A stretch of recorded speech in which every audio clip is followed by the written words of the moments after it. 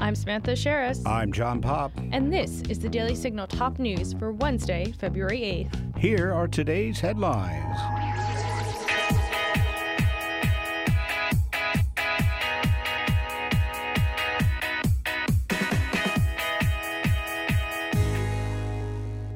Former Twitter executives testified before Congress over the Hunter Biden laptop this afternoon. Representative James Comer, chairman of the House Committee on Oversight and Accountability, called the situation coordination between the federal government and big tech to restrict protected speech and interfere in the democratic process. He also noted Twitter worked hand in hand with the FBI to monitor political speech. Let's take a listen to more of Comer's comments via Forbes' Twitter. We've witnessed big tech autocrats wield their unchecked power to suppress the speech of Americans to promote their preferred political opinions. Twitter was once one of these platforms until Elon Musk purchased the company a few months ago. Mr. Musk has pledged to end censorship that goes beyond the law. He has pledged to allow Americans' voices be heard, not quashed. In this hearing, we will examine the actions taken by Twitter prior to Mr. Musk's ownership. Many of these actions were carried out by the witnesses before us today. Prior to Mr. Musk's takeover of the company, Twitter aggressively suppressed conservative elected officials, journalists, and activists. This includes shadow banning, locking accounts, and banning accounts altogether.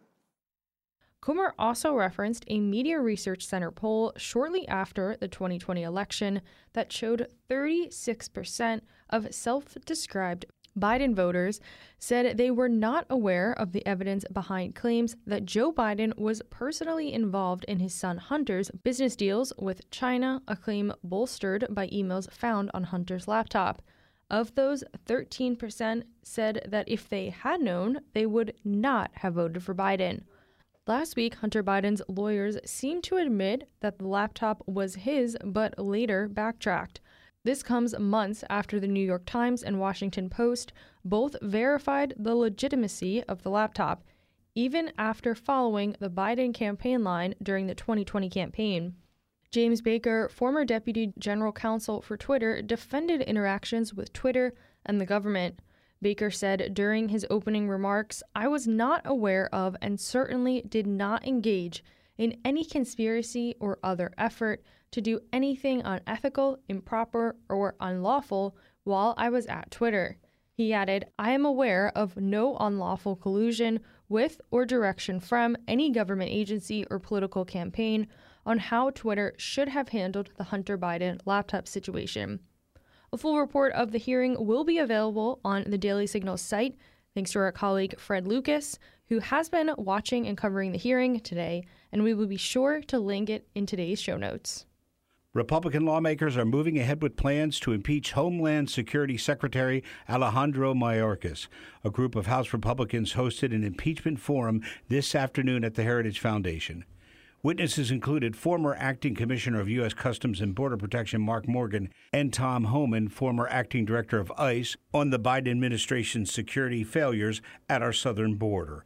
Let's take a listen to some of Mark's comments via the Heritage Foundation's Twitter. Let's go back. 1.2 million known gotaways. U.S. Border Patrol agents, that's a joke. It's probably in excess of 2 million total gotaways. Gosh. In the same 24-month period, CBP has encountered over 72,000 criminals. 72,000 criminals, including 120 for convicted of murder. Thousands of those arrested for assault and murder. And thousands of gang members, including MS-13, on a daily basis, that now call the United States home. From 2011 to 2022, 261,000 illegal aliens committed 433,000 crimes, including 800 homicides, 800 kidnappings, and 5,000 sexual assaults. You know what the mic drop there is? That's the state of Texas alone. In November, Speaker Kevin McCarthy announced from the border in El Paso, Texas, that the House's new Republican majority will launch an impeachment inquiry into Mayorkas. McCarthy first called Mayorkas, appointed by President Joe Biden, to resign to avoid impeachment. Republican Representative Pat Fallon of Texas filed articles of impeachment against Mayorkas last month. The death toll is over 11,000 people just 2 days after a 7.8 magnitude earthquake in Turkey and Syria. At least 30,000 others have been injured. The Associated Press reports that Turkish President Erdogan said it is not possible to be prepared for such a disaster, and we will not leave any of our citizens uncared for. President Biden pledged the country's support to help both Syria and Turkey on Wednesday. Let's take a listen to some of President Biden's remarks via the recount's Twitter. As I told President Erdogan, and I called him immediately when the first quake hit, that the United States is offering our full support, rescue and recovery teams and our NATO ally, deploying teams for the U.S. Agency of International Development, drawing additional resources, including our armed forces in Europe to assist Turkey's teams on the ground. In Syria, the U.S. is supporting humanitarian partners who are responding with equipment and assistance and have been conducting urgent search and rescue missions from day one, even in the face of a staff member's death and injuries in that first day. The United States is a leading donor across all the areas of Syria, no matter who controls the territory. It's about saving human life. We remain steadfast in our commitment to supporting the people of Turkey and Syria in this time of need. Nearly 10 years since Flight MH17 was shot down, there are strong indications that Russian President Vladimir Putin was involved, according to an international team of investigators. NPR reports that it's likely Putin approved the supply of heavy anti-aircraft weapons to Ukrainian separatists who shot down the flight with a Russian missile. However, the Dutch-led team did suspend its investigation on Wednesday, citing insufficient evidence and immunity privileges that prevent new prosecutions in the crash of Flight MH17, the New York Times reported. 298 people were on board the flight.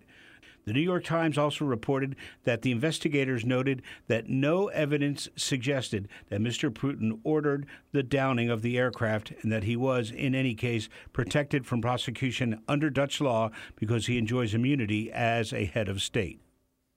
According to a document newly uncovered by an FBI whistleblower, the FBI's Richmond office repeatedly cited the Southern Poverty Law Center in an intelligence bulletin, violating long-standing FBI guidelines on the SPLC's credibility, our colleague Tyler O'Neill reports.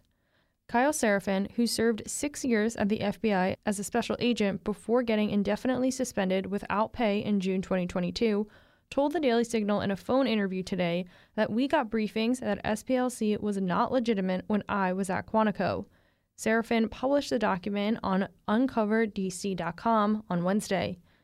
The document, which is titled Interest of Racially or Ethnically Motivated Violent Extremists in Radical Traditionalist Catholic Ideology, almost certainly presents new mitigation opportunities, bears markings reading unclassified / for official use only and FBI internal use only, do not disseminate externally. The document states, in making this assessment, FBI Richmond relied on the key assumption that racially or ethnically motivated extremists will continue to find radical traditionalist Catholic or RTC ideology attractive and will continue to attempt to connect with RTC adherents both virtually via social media and in person at places of worship. We will include a link to that full story in the show notes. And that'll do it for today's episode. Thank you for listening to the Daily Signal's Top News. If you haven't got a chance, please be sure to check out our morning show right here in this podcast feed, where we interview lawmakers, experts, and leading conservative voices. Join us tomorrow morning for the Daily Signal interview edition. I'll be sitting down with Chris Miller, who served as the acting Secretary of Defense under former President Donald Trump. We'll talk about President Biden's State of the Union address and his comments on China and the Chinese surveillance balloon that floated across the U.S. last week. Also, make sure you subscribe to the Daily Signal wherever you get your podcasts and help us reach more listeners by leaving us a 5-star rating and a review. We read all of your feedback. Thanks again for listening. Have a great evening, and we'll be back with you all tomorrow morning for my interview with Chris Miller. The Daily Signal podcast is brought to you by more than 500,000 members of the Heritage Foundation. Executive producers are Rob Bluey and Kate Trinko. Producers are Virginia Allen and Samantha Asheris. Sound design by Lauren Evans, Mark Guiney, and John Pop. To learn more, please visit dailysignal.com.